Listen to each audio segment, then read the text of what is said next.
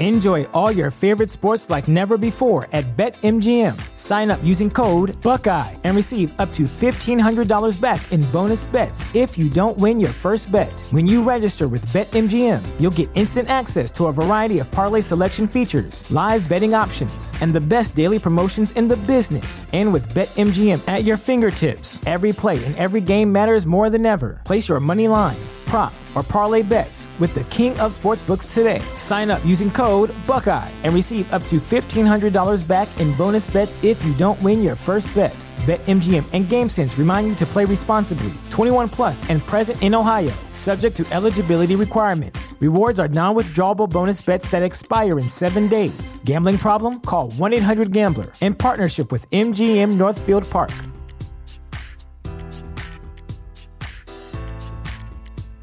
This is the story of the one. As head of maintenance at a concert hall, he knows the show must always go on. That's why he works behind the scenes, ensuring every light is working, the HVAC is humming, and his facility shines. With Grainger's supplies and solutions for every challenge he faces, plus 24/7 customer support, his venue never misses a beat. Call quickgrainger.com or just stop by. Grainger, for the ones who get it done. Welcome back to an episode of Within the Lines, coming at you on Wednesday, January 12th, 2022.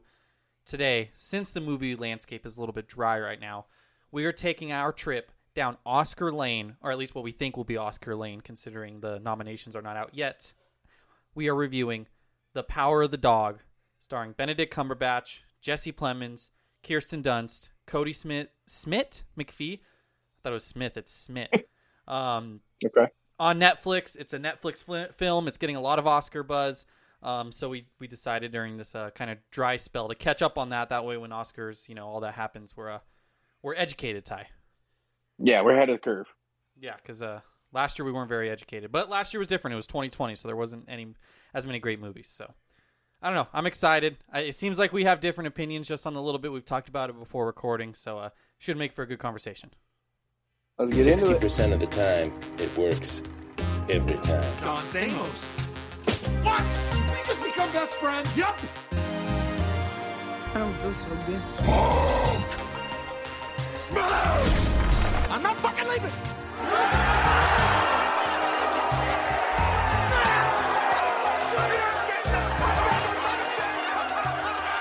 The show goes on. A domineering rancher responds with mocking cruelty when his brother brings home a new wife and her son until the unexpected comes to pass. Sure, that was this movie. Yeah, that sounds about right. Before we jump into The Power of the Dog, though, there's a very highly anticipated thing we need to talk about, Ty, that I just became aware of. This is some breaking news for the Within the Lines listeners because they care about this stuff. It might not be big news for everyone else. Do you know this news, Let's Ty? hear it. No, I don't. I don't know what the fuck's coming next. The review is in. Armond White has reviewed Don't Look Up. Oh, okay. Okay. He definitely gave it a rotten, right? Yes. Fuck yeah, nailed that shit. Yeah, he gave it a rotten, and his Rotten Tomatoes, like just the little review that's part of the big review, it just says, the film's negativity indicts McKay and insults his audience. That's it. Okay, fuck yeah. Okay, so again, we got a little bit political in that episode. It's very clear that they're making fun of Donald Trump, right? And yeah, listen to this sentence. Given Streep's strained buffoonery, we might realize how the media coddles puppet President Joe for the express purpose of holding on to power. Oh. Okay. He's not smart, I don't think. He uses big words, Ty, so please respect him. Yeah.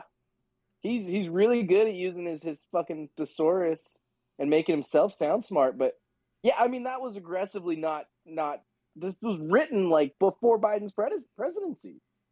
Yeah, I'm trying to read more. I can see like a Clinton maybe. Like they tried to like bash Clinton a little bit along with Donald Trump, but like Okay. All right, guy.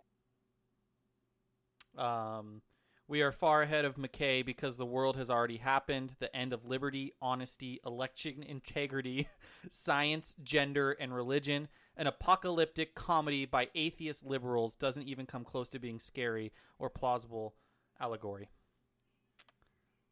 Got it. Okay. I mean, I didn't love the movie, but what do we give it? What do we end up giving it? Hold on here. Let me check this. Don't look up. I'm gonna control F this because we have so many movie reviews because we're over 100. Not to brag. It's pretty low. It's below the line. Did I not? It's don't look up. Don't. What the fuck is going on? 69. You gave it a What is 70. it? I gave it a 68. Don't look up. There we go. Control F. Fucking idiot. Yeah, I mean, I thought it was. I don't know. Yeah, Armin White. That movie broke my brain. That movie still breaks my brain thinking about it. Well, you mentioned before the pod that The Power of the Dog also broke your brain, Ty, because you literally just finished watching it, and you weren't even saying much before the pod started. You just seemed so out of words. I was just trying to figure out what the fuck I just watched. I was doing research. And then you just fucking fire off the bat with another movie that broke my brain, knowing that my brain's already in a blender, and I'm just at a loss for words right now. So, The Power of the Dog, if you didn't get the idea of the movie from the synopsis, again, spoilers, of course, as always, if you're a recurring Within the Lines listener, you know this. It is a Western, but it's not so much a Western. It's like a Western drama. It literally says drama / Western on Rotten Tomatoes. And It is this story, and it's a slow fucking burn. Like, just right off the bat, this is a slow burn movie. And as someone with a small brain like myself, I usually don't appreciate slow burn movies. I'm usually like whatever about them. I actually, spoiler, enjoyed this. This was, unique in its own right. But it's this story of these brothers, these ranchers. You have Benedict Cumberbatch, which is like the typical cowboy, masculine. And his brother, Jesse Plemons' character, George, he marries a widow. The widow has a son, Peter, who goes to school. He's not as masculine. And then it's kind of just this dynamic between Benedict's character, Phil, and Peter, the boy. Peter not being the masculine one. Phil, the opening scene of the movie, pretty much, he's, fucking with them and everything. Just kind of their relationship and how that turns. And then, Peter's kind of slow manipulation of Phil and, what Phil is hiding underneath his cowboy manly man demeanor. So it's a movie that makes you think. If you miss some stuff, like, because there's like cues here and there about what's beneath the surface, and it makes you think. And if you miss some of those things, you might just be lost. Like, oh, literally nothing is happening. You said before we recorded, it felt like nothing happened. There's definitely some subtlety to it, and it is adapted off a book. And I'm sure in the book, I don't know if it's told first person, third person. Obviously, there's more room to describe things, and whereas in a movie you don't have a narrator saying they could have went that route, but it would have taken away from it. So they kind of have to subtly add those things. I don't know. Overall, I thought it was a very intriguing watch. I didn't think I was gonna like it. I do think the first half was a little slow at times, but I thought it picked up towards once. We saw Peter and Phil kind of interacting more, and I was very interested. I really was. Yeah, it was weird because it's very, very, a lot of stuff goes unspoken. You have to be paying attention to detail and catch all the little things and passing comments and what's happening on screen. And there's so much of it that 100% makes sense that it's a book, but it's this dramatic movie that builds tension with the score and everything, and it's very fucking artsy, in terms of the story they're trying to tell.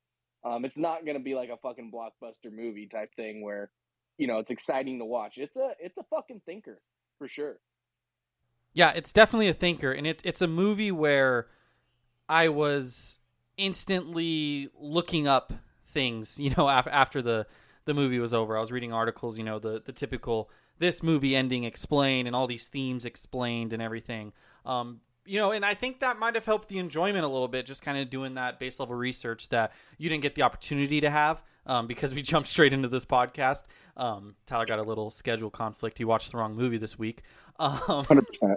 And I only noticed because you tweeted out about how good this movie was. And I was like, why the fuck's he watching this movie? Did he watch the wrong movie? And then I realized I watched the wrong movie. That was a bold move by you, Ty. Like, not bold. That was a, I respect it. Because you could have just flipped the sheet around and been like, hey, Jay, you watched the wrong movie. Could have turned the tables on you. No, but I did, I read some things about it and just kind of like, and it explained some, I guess, the themes from the book and like kind of pointed out some of those things they were dropping along the way, which I definitely picked up. But like, I almost felt a little, I felt satisfied by it, by reading that. Cause like I picked up these cues, maybe not all of them, but I picked up kind of like the overall theme they were doing. Mm-hmm. And, when I was reading, I was like, oh, okay. So I wasn't picking up on something that wasn't there. Like, so, but yeah. And like this morning too, like you said, it's a thinker movie. I was thinking about this movie this morning. I don't know if I'm going to go back and rewatch it. It's not a rewatchable movie. It's not something you're going to want to sit down and watch again, but like, it's something you're going to think about again for sure. And at least my experience with it. Yeah. The most shocking thing for me is the Rotten Tomatoes, and the audience score, because this seems like such a movie that like you like this movie or you don't, and it's getting such good reception from everyone who's watched it. Yeah, it really is. And I don't know if that's the acting by Benedict. I don't know if that's, a lot of these slow burn movies, at least the ones that I don't like, it's you don't get the payoff, you don't get the gratification, and this you kind of did get the payoff, and the twist at the end, where. Again, spoiler, we find out Peter poisoned, Benedict. And it kind of, the whole thing comes full circle. And literally the first line of this movie is Peter's dialogue. It's just like him narrating. And he said, like, when my father died, I swore I would do anything to keep my mom happy. Or whatever it is. And then, like, so you have that happen. It just happens suddenly. And then it's kind of comes full circle. And you're like, oh, like, that whole time he was fucking, like, manipulating him.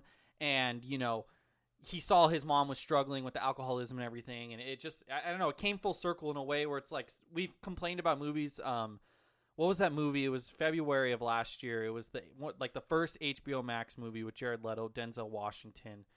Oh God. Oh. The movie you forgot existed. Yes. Oh, that's gonna piss me off. The Little Things. And yeah, that's the one. We complained in that movie that, they were trying almost too hard to come to that full loop conclusion. We're like kind of forcing things in there. They'd be like, oh, and this and that. Whereas this felt really organic, and it was like, I didn't see it coming. Excuse me. I just burped. And it was just, I don't know. I think that's why people might have liked it more. Yeah, that's fair. And again, my immediate reaction was, what the fuck did I just watch? And like you said, going through and reading things and seeing how they did it, it's a different way of doing it, because typically you have these things where if someone's like planning this murder and planning on killing this guy, like they make it very known. Like you're following what would be the Peter character here around the entire movie and seeing him plotting out the details and stuff. And you're like, oh shit, he's going to kill this guy. And this one doesn't do that. It's very much like he's doing things, he's learning, and then the twist happens, and then you reflect back and you're like, oh shit. Yeah. And I don't know. It was different, and like again, I finished watching this 10 minutes ago. My score has raised significantly since in those 10 minutes. Yeah, maybe we should have done, because we're recording both sports and movie back to back today. Maybe we should have done sports first. Let it settle in your brain a little bit. But no, yeah, that's a good point. Like, you're not thinking the whole time, hey, he's gonna kill him. I almost thought the contrary, because there's a lot of, Benedict Cumberbatch's character, the kind of story behind him is he's this manly man cowboy, but he's gay. I mean, they all but said it, that he's gay in this film. Yeah. And the whole time I thought what was going to happen was it was going to be something like, Bronco Henry, which was the guy he idolized that he always talked about. I didn't know if Bronco Henry like abused him sexually, and then Benedict was going to abuse Peter sexually, and then Peter was going to kill him. I did think in some way that Peter would kill, like something was going to happen to Cumberbatch one way or another. I thought it was going to be something along those lines, like Bronco and Cumberbatch kind of had that relationship. Bronco maybe abused him, then Cumberbatch killed him, and that was the twist. Like, oh, and now Peter does this, and maybe Peter's going to turn into this guy. But they didn't even go that direction. But just even the little things like him catching the fucking bunny, in the trap, and then like, it's a small thing, but I don't know, just seeing him handle the animal and like, I don't know, it felt like everything was intentional in this film. Yeah, and there's a lot of like looking back on it, subtle lines, like when Benedict Cumberbatch character like cuts his hand, and they're sitting there talking after he kills the bunny. He's like, "Oh, my father was scared I was too mean," or something like that. And like that, and the scene combined with him like, "Oh, look how cute this bunny is. Oh, I'm just gonna casually kill it and not give a fuck." And like, the one he snaps, and then the one he catches earlier in the movie.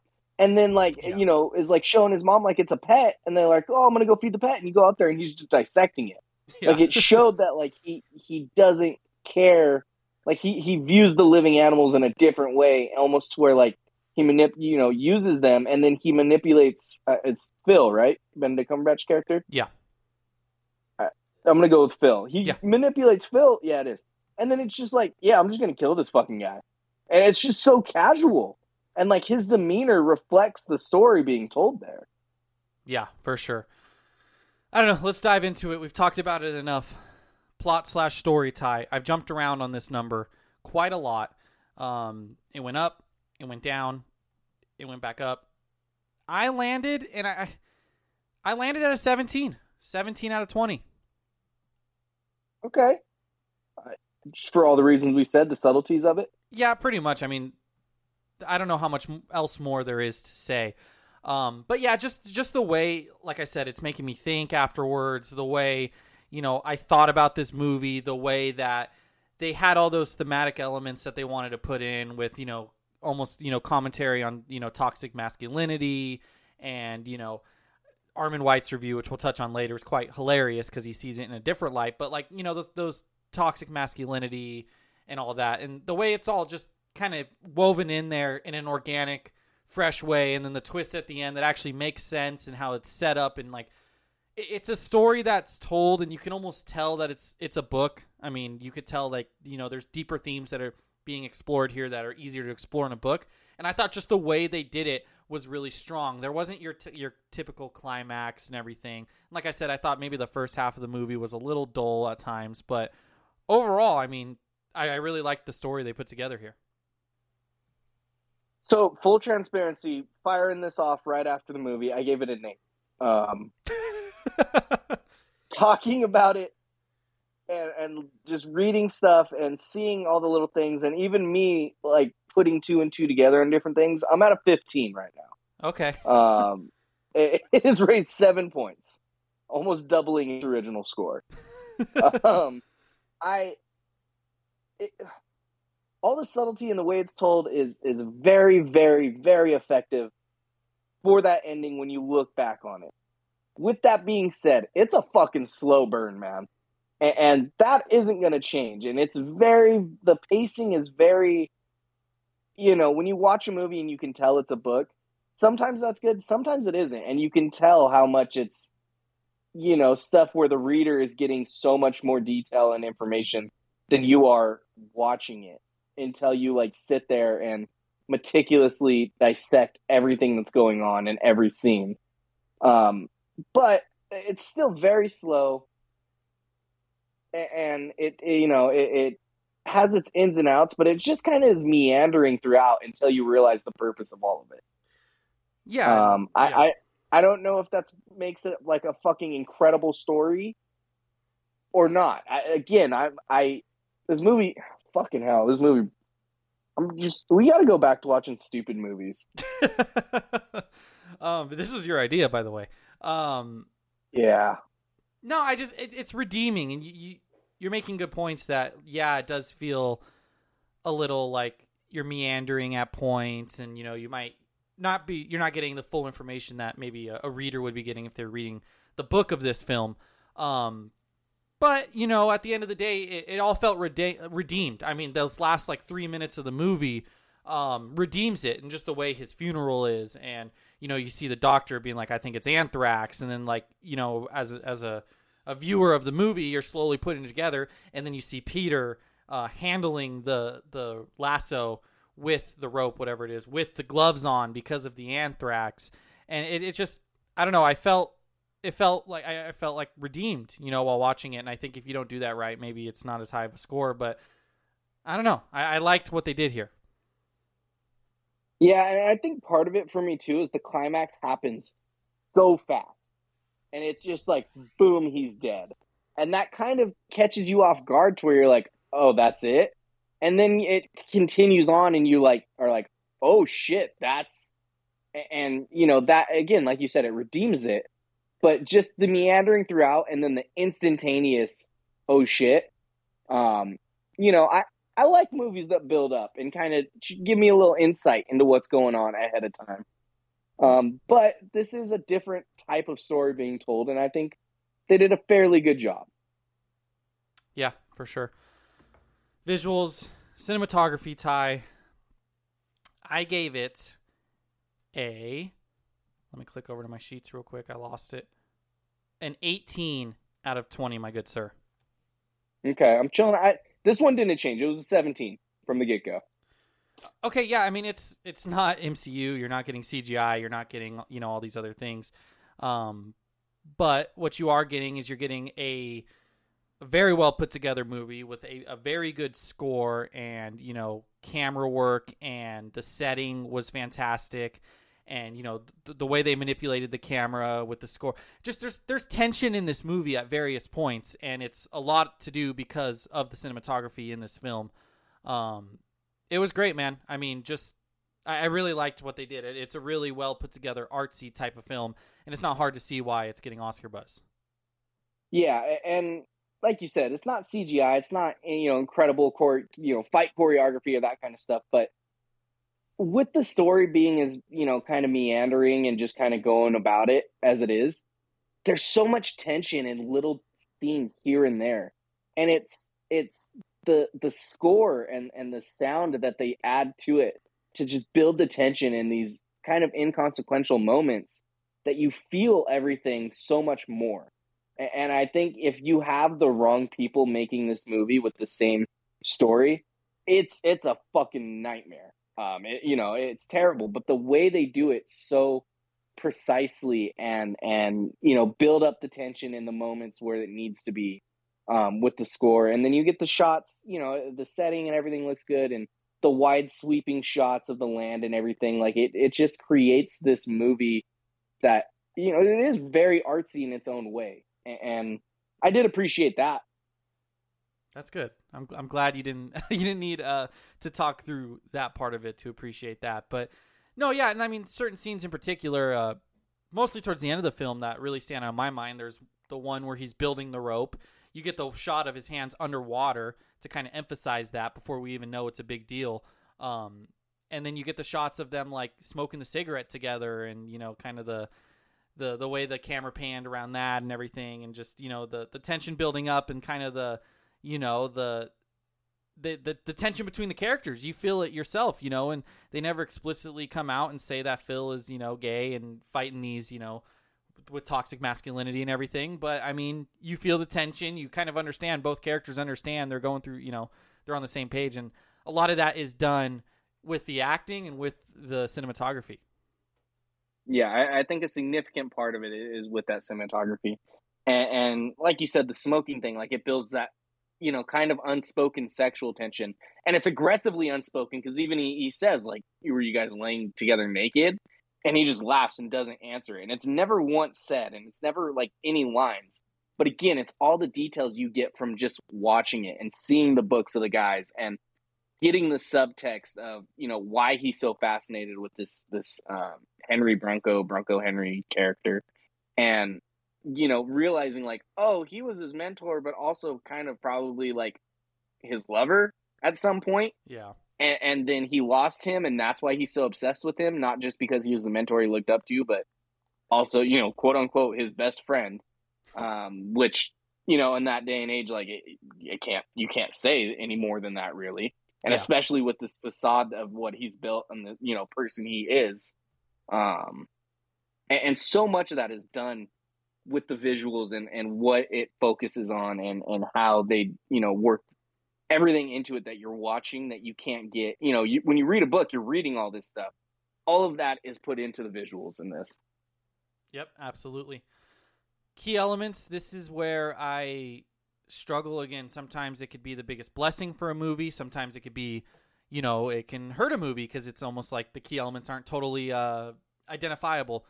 This is a dramatic Western film. It's not really a traditional Western. You think Western, you think of Adam West, you think, things of that nature. Just because they're cowboys, it's a Western by association. Is Adam West a Western guy?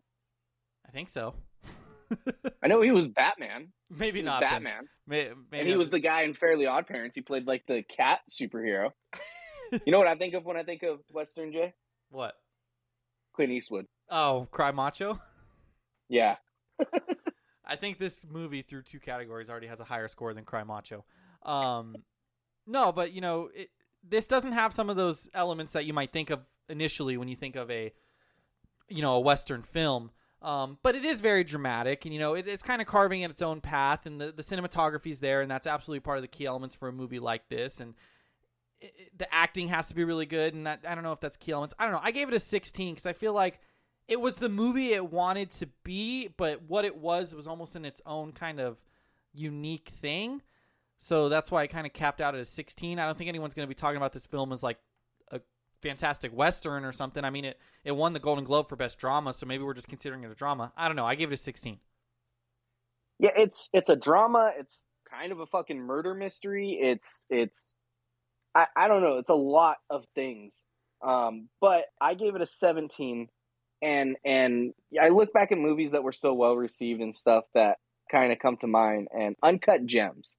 Yeah. With the tension it creates in these different scenes and stuff in Uncut Gems. And so much of it's about the score and everything that's happening, to where it's these small moments that feel so much bigger. And that's what this movie was trying to do. And while I may not have loved how the story progressed, it was very direct in what they were attempting and how they were trying to go about it, and creating that tension and shit throughout in this drama. I think they did it very well, and I think that's what they were trying to achieve, like you said, and make it its own kind of unique thing. And that's 100% part of the reason why it's getting so much critical love, is because it is this unique, artsy type film that tells a story in its own way. And I appreciated that part of it for sure. Yeah, Uncut Gems is a pretty decent comparison because it's similar, but it's different. It's similar in the regards you mentioned, trying to build up tension, using cinematography, using the score. But this was like a kind of a slow burning tension, where the tension was built up throughout the movie, which it was at Uncut Gems as well. But Uncut Gems was chaotic and was, you kind of had some of these minor blow off points, like when he's arguing with his wife, I remember he gets put in the trunk, and it's still a very tense movie. And that last scene in Uncut Gems is very, very tense. And this builds tension, but almost with a different end goal.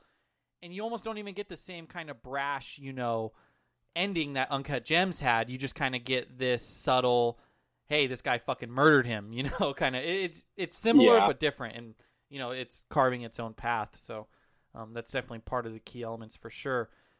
Characters, Ty. What'd you get characters? You tell me first. Okay, so with characters, my biggest takeaway is this movie starts and I'm like, hey, that's Benedict Cumberbatch. He's Doctor Strange. And then it progresses and I'm like, oh shit, that's Kristen Dunst. That was MJ. I was like, hey, they were both, it's kind of like Spider-Man relation there. And then she calls her son Peter, and I was like, what the fuck's going on here? Outside of that, once I moved on from that and actually looked at these actors as characters and not just actors, the acting outside of Benedict Cumberbatch, there wasn't a lot for me to like on it. I'll be honest. Really? Like, Peter was its own quirky character, and Benedict Cumberbatch was good.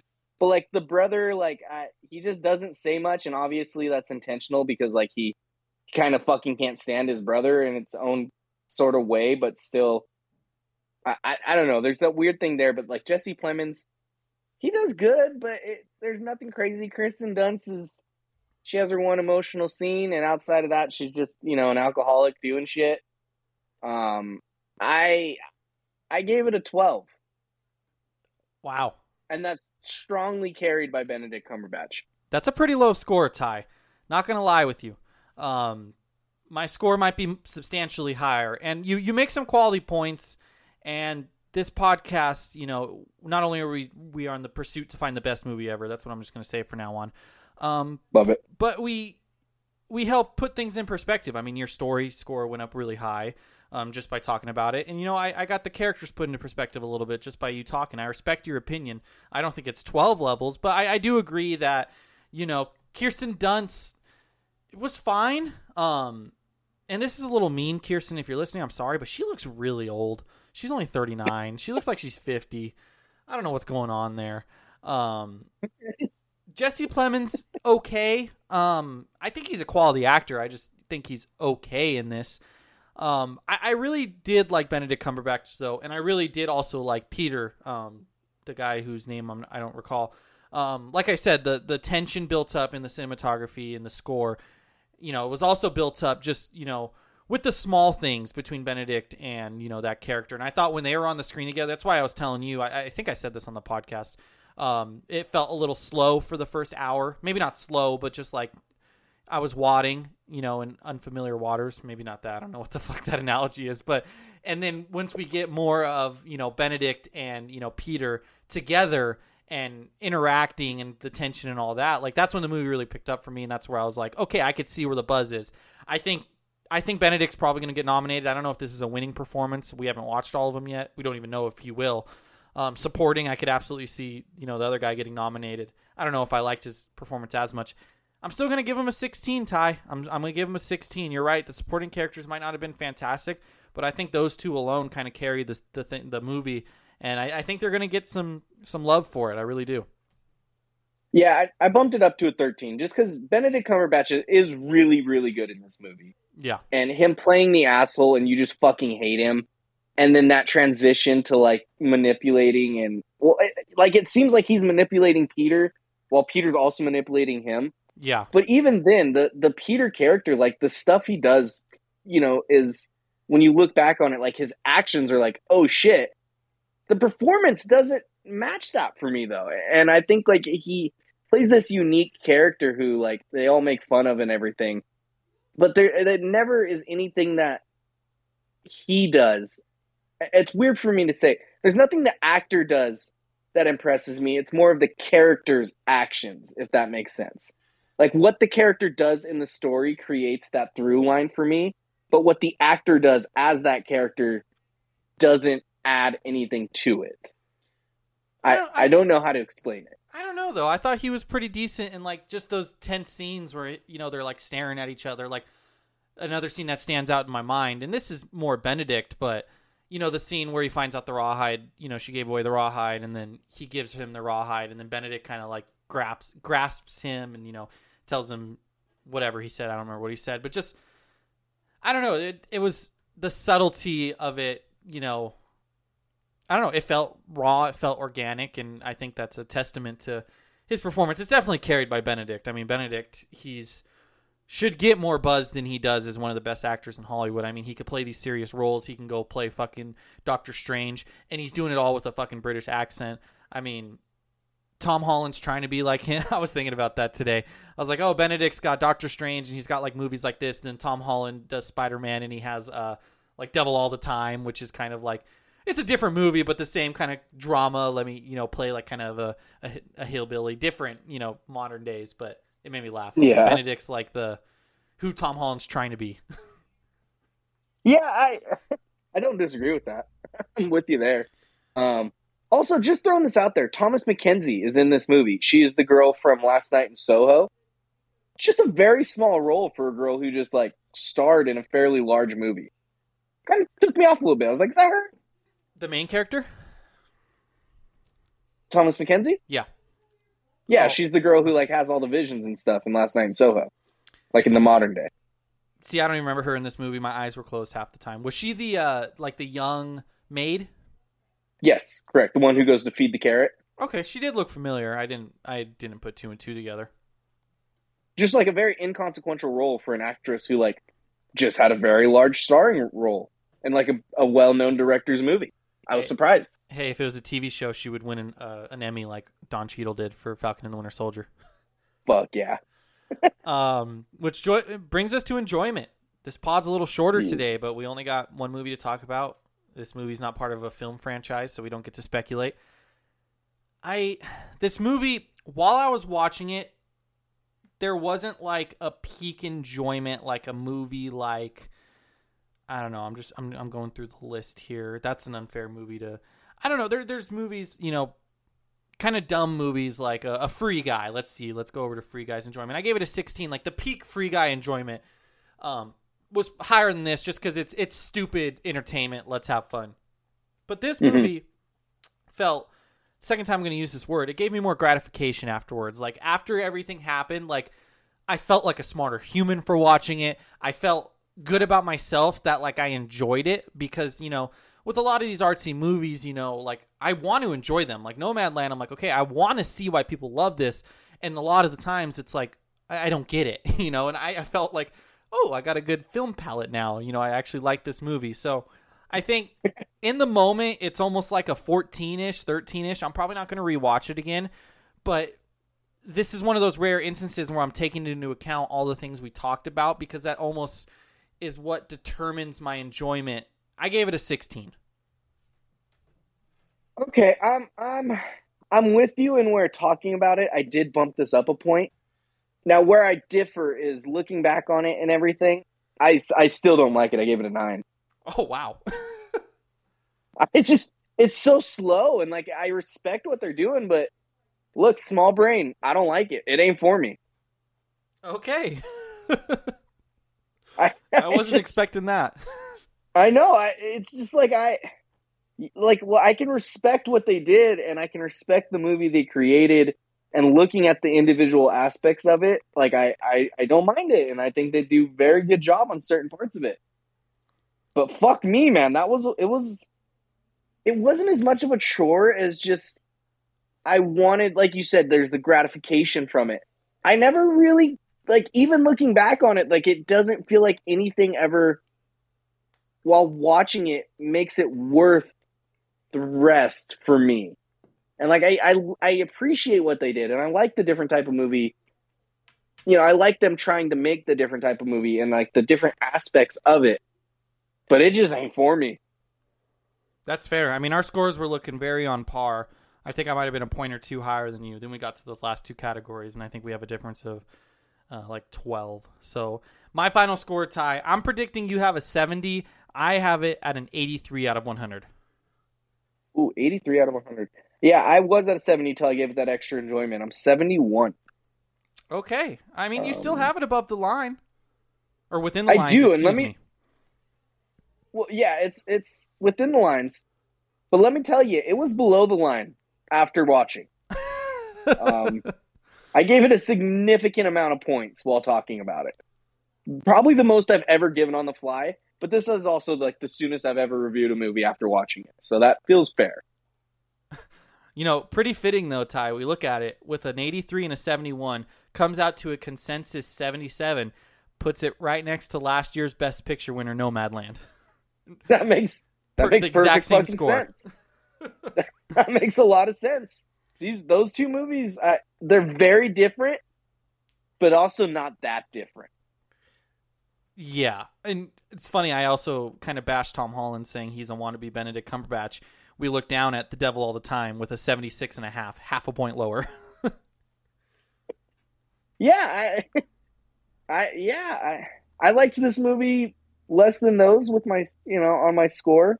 This has the lowest of those three, but they're slow burn movies. They tell a story and it happens. This one's unique. I will say it's a unique film in the way everything happens, and it's unlike any other movie, which is 100% why it's getting the critical love.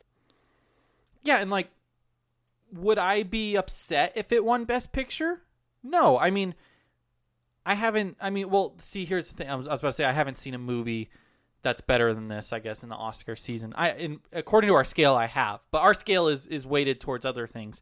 Have I seen a movie that's more quote unquote award winning than this in the last 12 months, whatever it is? Like we look at the list of movies that we've rated above it. Spider-Man: No Way Home, that's not going to win an Oscar. It's just not. Like, and as much as I love that movie, like I can also acknowledge it's not an Oscar winning movie. I mean, it's fan service. It's a great fucking time. Shang-Chi, Same thing. I mean, that honestly probably would be more deserving of Academy Award than Spider-Man: No Way Home. We gave it a lower score, but that's still never going to be, nominated for it. Mitchell's versus the Machines.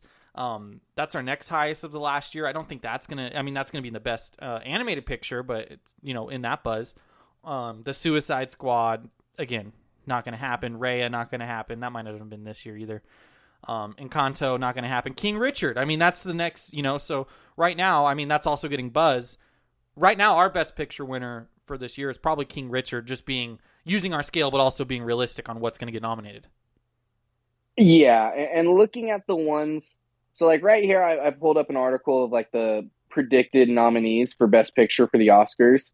The first one's Belfast. We haven't seen it. Number 2 is this movie, Power of the Dog.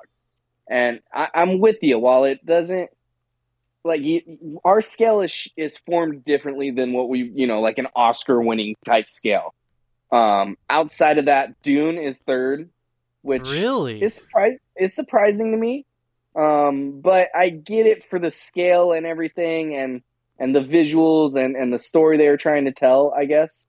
West Side Story, that feels like, that's going to be up there. Down at 7th is King Richard. And then next week's movie, at number 9, Tick, Tick, Boom. The movie you already watched. Spoiler alert, liked it more than this. Wait, so I don't know if my score will be better. My enjoyment will be better. So that's number 9. So we got to get quick on this, Ty. So I'm going to look at, are you on, this is last year. Hold on. I'm on Variety. It's an article by Variety and predicting Best Picture awards and all that kind of shit. Okay, I'm on the No LA Time to Die. Times. No Time to Die is number 10th. We saw that. I'm on the Surprising LA Times addition. right here. They have Okay. Encanto number 1. This is for animated. Encanto number 1. Luca number 2. The Mitchells vs. the Machines number 3. I just disagree with that. But let's scroll down. They have Raya all the way down at 14th. Oh, Below you. Sing 2, Viva, Where is Anne Frank, The Summit of the Gods, Ron's Gone On. That don't make no sense. No. It's way better than Luca. Luca fucking sucked. Okay. What do we give Luca? I think a 77, the same score as this. Oh, fuck. We did. Okay, so these are based on votes. They had like writers, I guess, vote for it, or like their film, or different critics that they had vote, like different outlets and whatnot, and like put together a list to get points or whatever, kind of like MVP voting. Okay. Their list: number 1, The Power of the Dog; number 2, Belfast; number 3, Licorice Pizza, which is out right now, I believe. Is that streaming? Super limited release theaters, I think. I really don't know how to find it, but I do want to review that at some point. Number 4, The Tragedy of Macbeth. I don't know if we're going to watch that. Number 5, Drive My Car. Never heard of that. Number 6, King Richard. Number 7, Parallel Mothers. Number 8, Nightmare Alley. Number 9, The Worst Person in the World. Number 10, Dune. 15, West Side Story. They don't even have Tick, Tick, Boom on here, Ty. Okay. I think we got to scratch it. I mean, I already watched it. We got to review it. I already put in the prep. Yeah, that's fair. So Tick, Tick, Boom next week. Before we go, though, there's 2 more things we got to touch on. First, Armin White's review. He gave this a rotten. Of course he did, because it's a fresh movie. He did give Red Rocket a fresh, which has an 87, and that's actually getting like some sort of buzz. He also gave Drive My Car, a movie I just mentioned, a rotten. The Lost Daughter, I think I mentioned that, rotten. West Side Story, rotten. Tick, Tick, Boom, rotten. So he's on his annual Belfast, rotten. He's on his annual just let me give every Best Picture potential winning movie a rotten. It's fucking hilarious. He gave this a rotten, though. Go ahead. Sorry. Just looking at Drive My Car, Uh-huh. it's aggressively Asian cast and like Asian poster. I believe this is going to be a foreign film. I don't know. This looks like it's going to be a sub movie, kind of like Parasite was, if it does win. Yeah, it's a Japanese drama film. 3 hours long. Jesus. Oh, fuck. But he gave this a rotten. His review on Rotten Tomatoes, just the one sentence, is Campione, that's the director. Campione's incongruous plot twists can pass for profundity in an era ignorant of both American history and film history. Again, what does that even mean? And what plot twist? Like, there's one. I guess the kid killing him's a plot twist, kind of. Yeah, But also, like, did say he plural. very much used plural there. That there's not multiple twists. And just reading some of his review, well, first he bashes her old work because I guess she's like a well-known director. Yeah. So this time, Campione adds a religious, in fact, heretical, gloss to her fakery with her film's title, which appropriates a biblical quote. This is a book, brother. This is not a, she didn't make this. But she uses a secular metric for each character. This would be the ultimate example of moral hypocrisy, except that Campione finds morality nowhere. The Burbank brothers, that's, the two main characters, maybe not main, but their kin, their employees, visiting business people, and politicians, and nearby Indians occupy a godless world. They're all passing enigmas or cliches. Take your pick. I don't even know what that means. Yeah, I don't. And he comments on the two gay characters, of course. He just doesn't realize this is written after a book. And again, I would love to interview the guy. I'd love to have him on. He seems like he just like doesn't do any research before writing. Like he just doesn't know what he's talking about. And then just fucking rambles on about random shit and just like, oh, fucking society and blah, blah, blah. And it's like, what the fuck are you talking about? He's the guy that like complains like, man, this and this makes everything political. Man, this makes everything political. Why does everything have to be political? Sending their political messages, but then like somehow turns this into a fucking like liberal god, because based on his Don't Look Up review, it seems like he thinks every fucking liberal is atheist. So that's probably where he's going at here. I don't know. He's trying to be like the Tucker Carlson of movie reviews, I guess. He was definitely a big time, just like when athletes are speaking out about stuff, big time shut up and dribble the ball type person. 100%. Yes, but as a film critic, he's allowed to talk politics because athletes don't have a good, like, their opinion doesn't matter, but film critics, we got to listen to them. 100%. No, yeah, for sure. He did get kicked out of the New York Films Critics circle. So just want to point that out. Good. In 2014. I'm glad. Oh, he's a lecturer? Where does he go? Where does he teach? I'm on his LinkedIn. Should I connect with him on LinkedIn? Do it. Let's see. Does he teach somewhere? I'm looking right now. Is he like a fully like on staff professor? I don't know. It says film critic, author, lecturer, National Review, Out Magazine. That's all it says. Interesting. I fucking hate this guy. He went to Columbia. Okay. But I don't know if he teaches there. I can't connect with him. He made his LinkedIn where I have to like follow him. Should I message him and be like, hey, your film reviews suck? Yeah, just get on him. Oh, wait. I just connected. Let me, So I went to connect. It says Armand. His name is Armand with a D. We call him Armand. Armand prefers to be followed. Follow Armand to see their post or send a message instead. We encourage you to connect with only people you know. I'm still going to try to connect with him. Send. See if he gets back. I'll update next podcast, Ty. I love that. I can't fucking wait. Random Rotten Tomatoes movie score to cap us off. A movie that is similar but couldn't be any more different, Ty. Of course, it's a dog-related movie. I've done dog-related movies before. I believe I did Dog's Purpose once. I know I haven't done this one, though, and that is the film, 1997, PG, hour 37 minutes, Disney's Air Bud. Oh, fuck yeah. It has 22 reviews. That's it. So if you want to try to do your math that you'd use. Yeah, let's look at this here. 22 reviews. Let's pull up the calculator.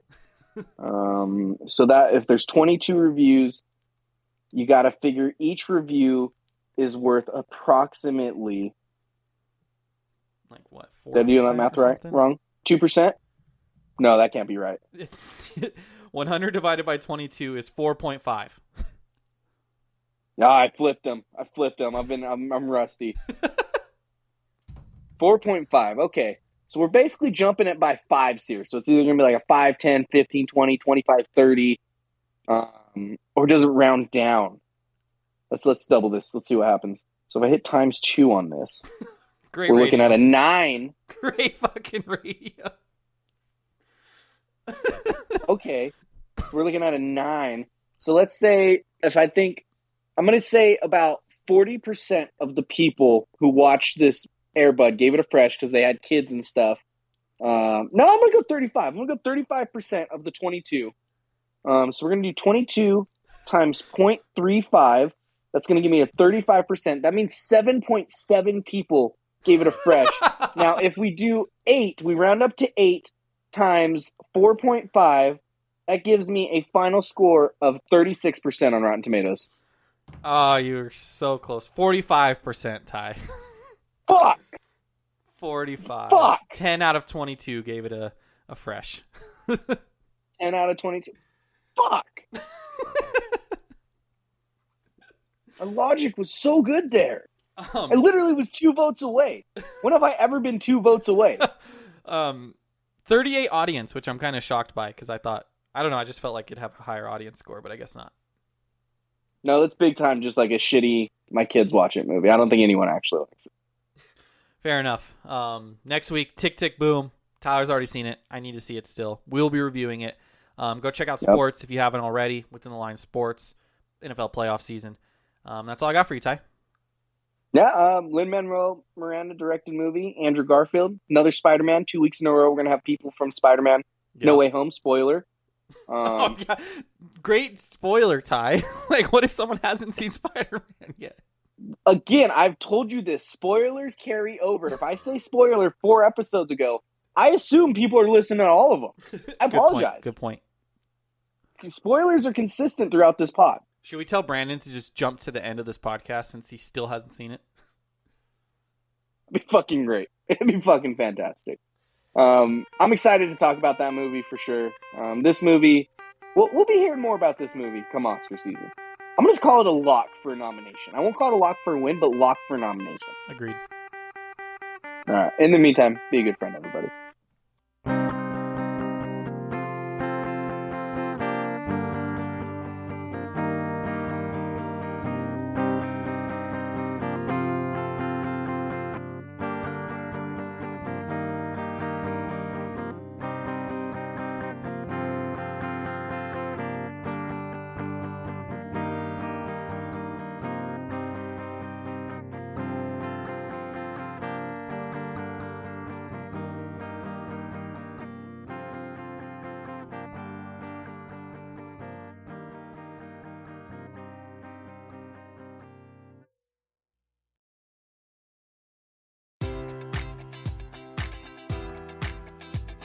Enjoy all your favorite sports like never before at BetMGM. Sign up using code Buckeye and receive up to $1,500 back in bonus bets if you don't win your first bet. When you register with BetMGM, you'll get instant access to a variety of parlay selection features, live betting options, and the best daily promotions in the business. And with BetMGM at your fingertips, every play and every game matters more than ever. Place your money line, prop, or parlay bets with the king of sportsbooks today. Sign up using code Buckeye and receive up to $1,500 back in bonus bets if you don't win your first bet. BetMGM and GameSense remind you to play responsibly. 21 plus and present in Ohio, subject to eligibility requirements. Rewards are non-withdrawable bonus bets that expire in 7 days. Gambling problem? Call 1-800-GAMBLER in partnership with MGM Northfield Park.